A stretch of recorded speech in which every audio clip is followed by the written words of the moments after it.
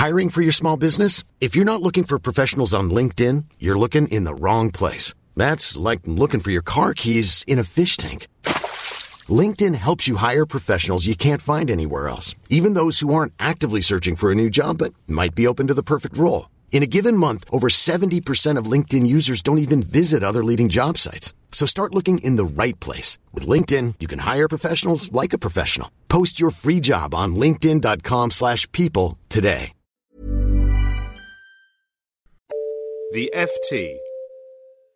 Hello and welcome back to the FT Arts Podcast. I'm Neville Hawcock, the FT's Deputy Arts Editor, and this week I'm joined by the paper's pop critics Ludovic Hunter-Tilney and Richard Clayton to look forward to this summer's pop festivals, and along the way to ask whether pop itself has become too backward-looking, whether it has succumbed to retromania, as the pop writer Simon Reynolds' new book terms it. Richard, you're off to see the start of the Meltdown Festival on London's South Bank tonight. It's been going since 1993. Is this looking like a good year? Well, I'm not sure it's necessarily a vintage year, although there's a nice tie-in because it's Ray Davies who's curating it this year, and of course somewhere along the line he's going to have to be playing Waterloo Sunset, which is always nice on the South Bank, particularly in the anniversary year of the Festival of Britain. But the big thing is, in the build-up to it, has been a sort of will they, won't they rapprochement between the brothers Davis, obviously Ray and Dave. Dave said, I'll do it if Ray'll do it, and Ray said something similar a few weeks later. So the question is tonight, will they be on stage together for the first time since Lord knows when? I'm not sure, but that's certainly whetted my appetite for this gig. There's also a Kinks reissue programme just started as well, their first few albums coming out with all the requisite bonuses and what have you. Ludo? Yeah, I think it looks like it should be quite an interesting Meltdown lineup that Ray Davies has chosen. I think it's more varied than maybe one might expect. A great London songwriter such as himself has picked certain bands you would expect, like Madness. But then there's an interesting sort of there's a New York no wave theme with people like Lydia Lunch turning up. I never thought that Ray Davies would be a Lydia Lunch fan. She's a sort of 1980s New York avant rock noise terrorist, I suppose one might say. How do we define no wave? No wave is the brutally stripped down version of new wave that began in New York in the 80s, in which all forms of melody were absolutely stripped away and a proper lo-fi racket was made. Talking of brutality, they've got the Sonics playing, who were obviously a mid-60s garage band who played all those kind of old R&B tracks, much like the Kinks did to start with, but really stripped down and angry garage rock. So how they'll manage that in their advancing years remains to be seen. Even older than them are the Fugs as well, who were real sort of 50s beatniks who turned into sort of original hippies and played lots of very political kind of stuff. One of their number has died in recent years, but they are back and performing their stuff, so that'll be interesting. Ludo, you're off to the Glastonbury Festival in a couple of weeks' time. Can it offer anything to match that? Indeed it can, Neville. Glastonbury can always match any musical lineup that you wish to come up with. And in this particular case, Glastonbury's got a remarkable double act turning up on the same lineup. None other than Morrissey, the singer with the Smiths, and the Wu-Tang Clan, the New York street rappers from Staten Island, who will be sharing the bill on Friday night. Interesting to think about the state of the dressing room that Morrissey might find as he comes along to play when it's been vacated by the Clan. Not many daffodils. No, and I don't think they're vegetarians. There might be a few half-eaten ham sandwiches. And I'm also looking forward to the headliners for Glastonbury this year. It's got U2, who were meant to play last year, of course, until Bono's back problems went and meant that they had to pull out, to their great dismay. But they are now headlining this year on the Friday. On the Saturday, we've got Coldplay. And on the Sunday, Beyonce will be following her husband, Jay-Z, who headlined a few years ago. One of the things I'm looking forward to there quite a lot is U2's set for two reasons. There's been some controversy about U2, hasn't there? There are two reasons why. Is that U2 get a lot of flack for all of their campaigning, but Glastonbury is in fact the right setting for such a thing. But part of the flack which U2 get for their campaigning is their somewhat opaque tax arrangements, which saw them move a certain amount of their tax business from Ireland to the cheaper tax jurisdiction of Holland. And they've been threatened with a protest by Art Uncut, an offshoot of the Tax Uncut protesters, who are threatening to raise up a huge bundle of inflatable money and float it between an Irish flag and a Dutch flag.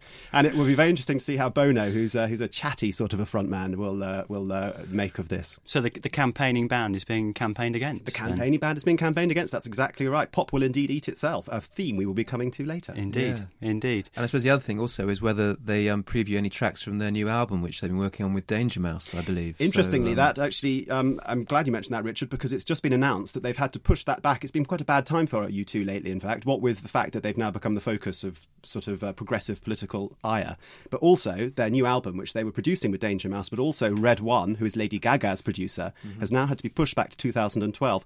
The Edge has professed himself to be gutted by this and has said that whilst the tracks with Danger Mouse were thought to be doing the sort of thing they want, those with Lady Gaga's producer Red One, surprise, surprise, had not worked out quite as planned. So I don't think we're going to be seeing U2 waving their disco stick in the near future. Or arriving in an egg or in a sarcophagus or something like that. I wouldn't be so surprised if they arrived in an egg. They do go in for their high-tech stage, routines. But no, bad time for U2. It'll be interesting to see how they do cope with this headlining slot. I think they're at a crucial point in their career. And the other band, which I want to mention, is a personal favourite, I think, of Richard's, but not of Michael Evis's, who is Glastonbury's organiser or co-organiser now. Evis is unhappy about the presence of the Wombles on the lineup. He's not happy about that. He says there's loads of stages, and he can't filter everything which comes through. He said, I've got about 25 stages and managers and bookers for each of the stages. I can't control every single one of them, but I do get cross about that kind of thing, the booking of the Wombles. That's a bit of a lukewarm endorsement, if ever I heard one. Well, there has been a riposte. There's been a riposte from Great Uncle Bulgaria, who Wombles fans may remember as one of the Wombles, who ventriloquised by their creator, Mike Batt, has said that Michael Evis probably doesn't realise what a fantastic live act the Wombles are. Uncle Bulgaria, says Blatt, told me he thinks Mr. Evis is probably perfectly aware that festivals like his are so popular because they offer an eclectic mix for everybody. I think the Great Uncle Bulgaria is correct. One thing I'm curious to ask both of you, since you're both off to see festivals, is do festivals bring out the best in bands, or are they best avoided? I gather that Adele, the very successful singer, is very unkeen to do festivals. She says the thought of an audience that big frightens the life out of me, and she will not do them. Adele is an interesting case. She's been allowed not to play at festivals by her record company XL Recording, so she hasn't been forced to go and tramp around all of these festivals that she clearly does not like at all, but she is very much the exception. I think that the festival circuit is so well established now as part of the music calendar that bands have to go and either submit themselves to it or, in the more general case, do them quite happily. I've noticed that Coldplay, headlining Glastonbury, are also headlining at the Rock am Ring in Germany. They're headlining at Tea in the Park up in Glasgow. They're headlining Rock Werchter in Belgium. They're also headlining Oxygen in Ireland. So, in other words, each of these big festivals has got Coldplay turning up, and I might add many of the other sort of similar suspects too. The Arctic Monkeys are playing at them all. Blink-182 are touring Europe. Kings of Leon are turning up here and there. So it's a completely it's a very important part of going out there and selling your music. Well, Coldplay clearly have a busy summer coming up. Again, by fortunate coincidence, we have a clip of Coldplay's new single, Every Teardrop is a Waterfall. So let's listen to that.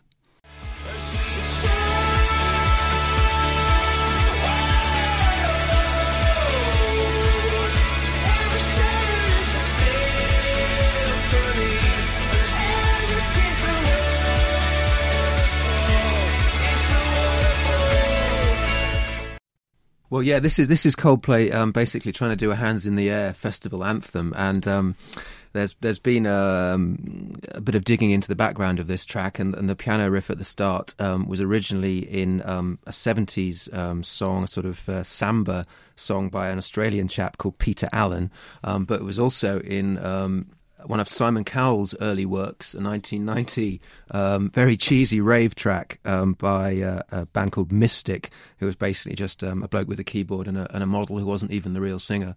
So anyway, yes, it's Coldplay going for the Ibiza sort of anthem. I think it's extremely cheesy. We should also mention that the title is possibly the wettest song title ever, even by Coldplay's impressive standards in that particular genre. It's called Every Teardrop is a Waterfall, which to my mind conjures row upon row of Coldplay fans turning on the waterworks as Chris Martin lets out one of his lugubrious yodels. Yeah, well, and of course Chris Martin known for his everyman sort of any interpretation possible kind of lyrics, but he's got a good one in here. He's talking about turn the music up, my heartbeat is my favourite song, but then he drops this one about I'd rather be a comma than a full stop, which, I mean, had that appeared in kind of prime 60s era Dylan, we'd all be, trying to get to the bottom of. But I think this song has very clearly been written with the festival season in mind. I mean, it's got a line in there which is utterly vague one and very unlikely, I might add, but it's so you can hurt me bad, but I'll still raise the flag, which, heard baldly makes very little sense. But in fact, in the festival context, where you get people waving vast flags, at Glastonbury, if you see the crowd there for these big stages, there's a massive waving flags. It's like some sort of medieval pageant. There you can see this line is custom made in order to get those flags, waving all the more vigorously. It's a festival song. This song is a bit like Vida la Vida, the other one they did recently in the last album, but it's a kind of constant build. It never fully really sort of delivers on that build. And somebody said on YouTube, in the comments box, that it's sort of custom made for one of those sporting highlights packages on the TV. And it reminds me of, sort of going into a gym, which I seldom do, but sort of being press ganged into a sort of step class or something. So that's another reason why I'm not a great festival fan. You mentioned, Richard, the sort of what would we say, the evolution of the new sort of Coldplay single. It's obviously reaches back. It's got various influences. Doesn't this play to the thesis in Simon Reynolds' new book, which I mentioned at the beginning, Retromania? The idea that, as the book puts it, that pop culture is addicted to its own past, and I think perhaps we see this a little bit. If you look at the people who are playing at a lot of these festivals, at Glastonbury, people performing at Glastonbury, we've got U2 and Paul Simon. B.B. King as well. I mean, there's a lot of... Yeah, well, there's a couple of things going on here, isn't there? I mean, the fact that obviously these old rock dudes are still around and still on the campaign trail and coining it in. Bands like Pulp as well, who will be turning up. Yes, absolutely. But also, I think his point is that we've basically heard all the sounds that rock and pop can probably manufacture in that sort of 20-year glory period between, say, roughly 65 and 85. Pretty much every sound that rock and pop can come up with has been created in that point, that period of time. And now we're just kind of shuffling those elements again. I mean, that seems to be his point. And yeah, I take up to a point, I think. What do you reckon, Ludo? I think it's so he makes some very interesting points about the way we experience music now through the prism of the past, about the taking away of the shock of the new is something which Reynolds argues is been lost to today's consumer of pop music. And I think that the idea that this should also happen not so much in the mainstream, but also amongst people who would have once seen themselves as being avant-garde or types or sort of tastemakers are also very interested in the past and recycling it. Reynolds mentions an LA indie musician called Ariel Pink, who goes by the name of Ariel Pink, whom he likes a lot, who reworks lots of 80s soft rock and 70s soft rock and 80s funk type very cheesy songs into a sort of hipster argot. But the fact that this has now become so all-encompassing, it does seem to me that it is it's the way we experience our music now through what has happened in the past. Yeah, I mean, Simon Reynolds is very worried about this development. If I can quote from the book, from not off the top of my head, I hasten to add, he says, "This kind of retromania has become a dominant force in our culture to the point where it feels like we've reached some kind of tipping point. Is nostalgia stopping our culture's ability to surge forward, or are we nostalgic precisely because our culture has stopped moving forward, and so we inevitably look back to more momentous and dynamic times?"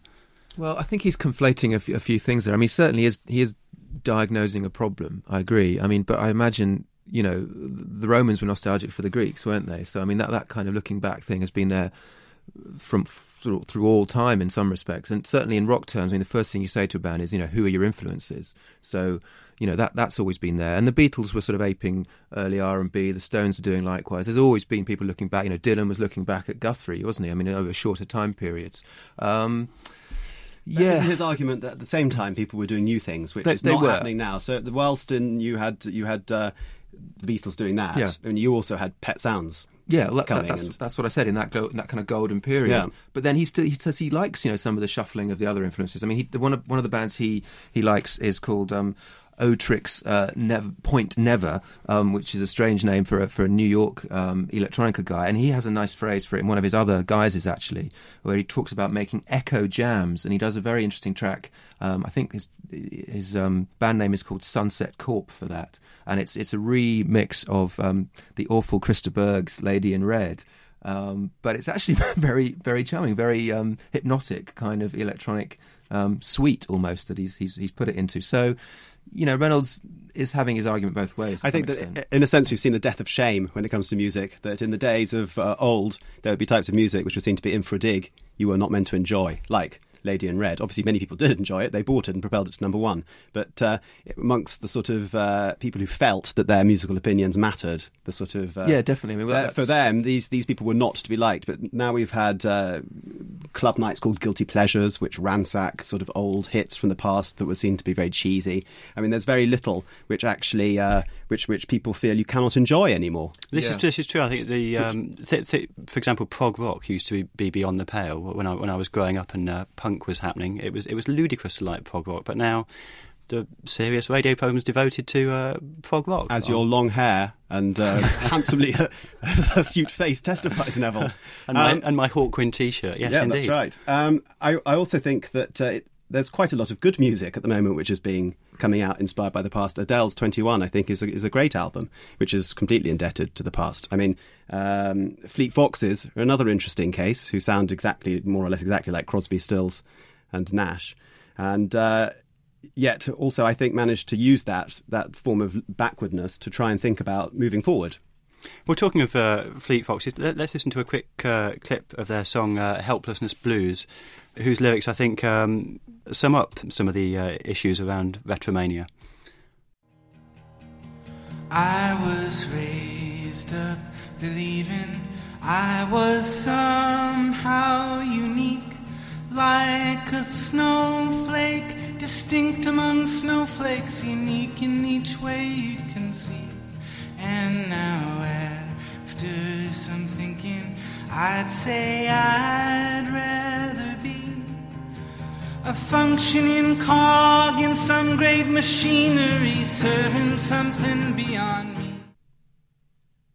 So this is the title track of their new album, which is the follow-up to their breakthrough debut. And the lyrics there describe a sort of sense of...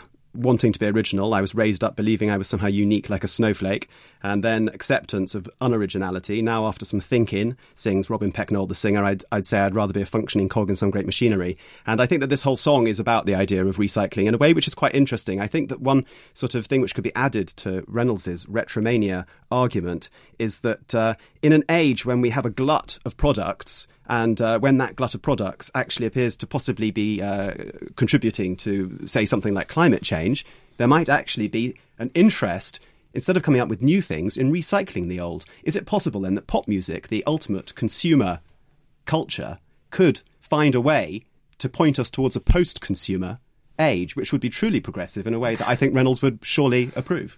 Only you, Ludo, could argue that picking over the remains of the past is truly progressive, I think. Well, yeah, I mean, I'm not sure I'm going to get involved in speculating on that. But what is interesting is Reynolds does talk about how the whole kind of crate digger sort of enthusiasms of musos, in terms of finding all those very unusual records. That's kind of become the real sort of modus operandi of what people do now. And he talks about the Bohemians becoming kind of curators and things like that. And I think that is true. And the sort of the way they operate with the sounds that they put together is salvage and citation. So I think that's all quite interesting. But with this point about YouTube sort of putting everything of the past there, I'm not sure if it's necessarily retrogressive as so much as a kind of eternal present in a way. It's just like everything is there, so why not take what you want from it? But then tie in with that, thinking about the launch this week of the Apple iCloud by Steve Jobs, who announced its launch. It'll launch in America in autumn and here in Britain next year. This is a scheme whereby you can remove your music from your computer and store it upon some remote server. They call it a cloud. In reality, it's some vast data silo stored wherever. And this will be a way of moving away from the computer as being a way where you keep your music, instead of which you'll be able to always stream it. It's also a way, although actually Apple will only let you do it to music you own, if you were to take the Spotify model, whereby you stream any music, are we then moving towards some future where we rent our music? We no longer own it. This is music that we simply pay a fee, rather like to a jukebox, to listen to, and we'll no longer own it. That would encourage a sort of eternal present, because we won't have any sort of music of our own. Yeah, that's true. I don't know. I mean, I'm a bit of a Luddite, and I've always thought that the iPod was just a sort of glorified Walkman anyway, although this does sound like it is a bit more of a step forward. But I hate the way they launch it. It's like the easiest way to manage my content. Well, this isn't my content. This is my record collection. These are my CDs. Your content CDs is a lot of furnish dusty the room. vinyl of bearded men with guitars. Well, I mean, your content needs a lot of managing. It needs trimming. I'm very happy to manage it. That's part of being a music fan, isn't it? I mean, at least it always used to be. I can't get with all this I agree. remoteness. That content, it seems like a very unromantic view of music. Content, I mean, that we move delivery as all content is somehow secondary. Well, thank you very much. That's all we have time for this week. The Arts Podcast will be back soon. Thanks to my studio guests, Ludovic Hunter-Tilney and Richard Clayton, and to you for listening. The Arts Podcast was produced by Griselda Murray-Brown. Goodbye.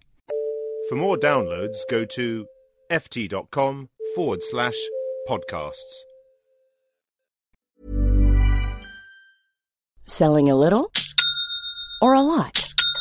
Shopify helps you do your thing however you cha-ching. Shopify is the global commerce platform that helps you sell at every stage of your business. From the launch your online shop stage to the first real-life store stage, all the way to the did we just hit a million orders stage. Shopify is there to help you grow. Shopify helps you turn browsers into buyers with the internet's best converting checkout. 36% better on average compared to other leading commerce platforms. Because businesses that grow, grow with Shopify. Get a $1 per month trial period at shopify.com/work. Shopify.com/work.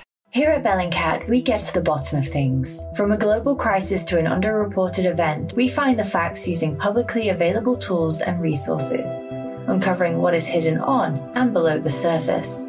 We connect the dots using social media posts, satellite images, and public records, and empower others to do the same by sharing how we do it. The ability to do so is only made possible by our readers, supporters, and community members. Care to join us? Learn how at bellingcat.com.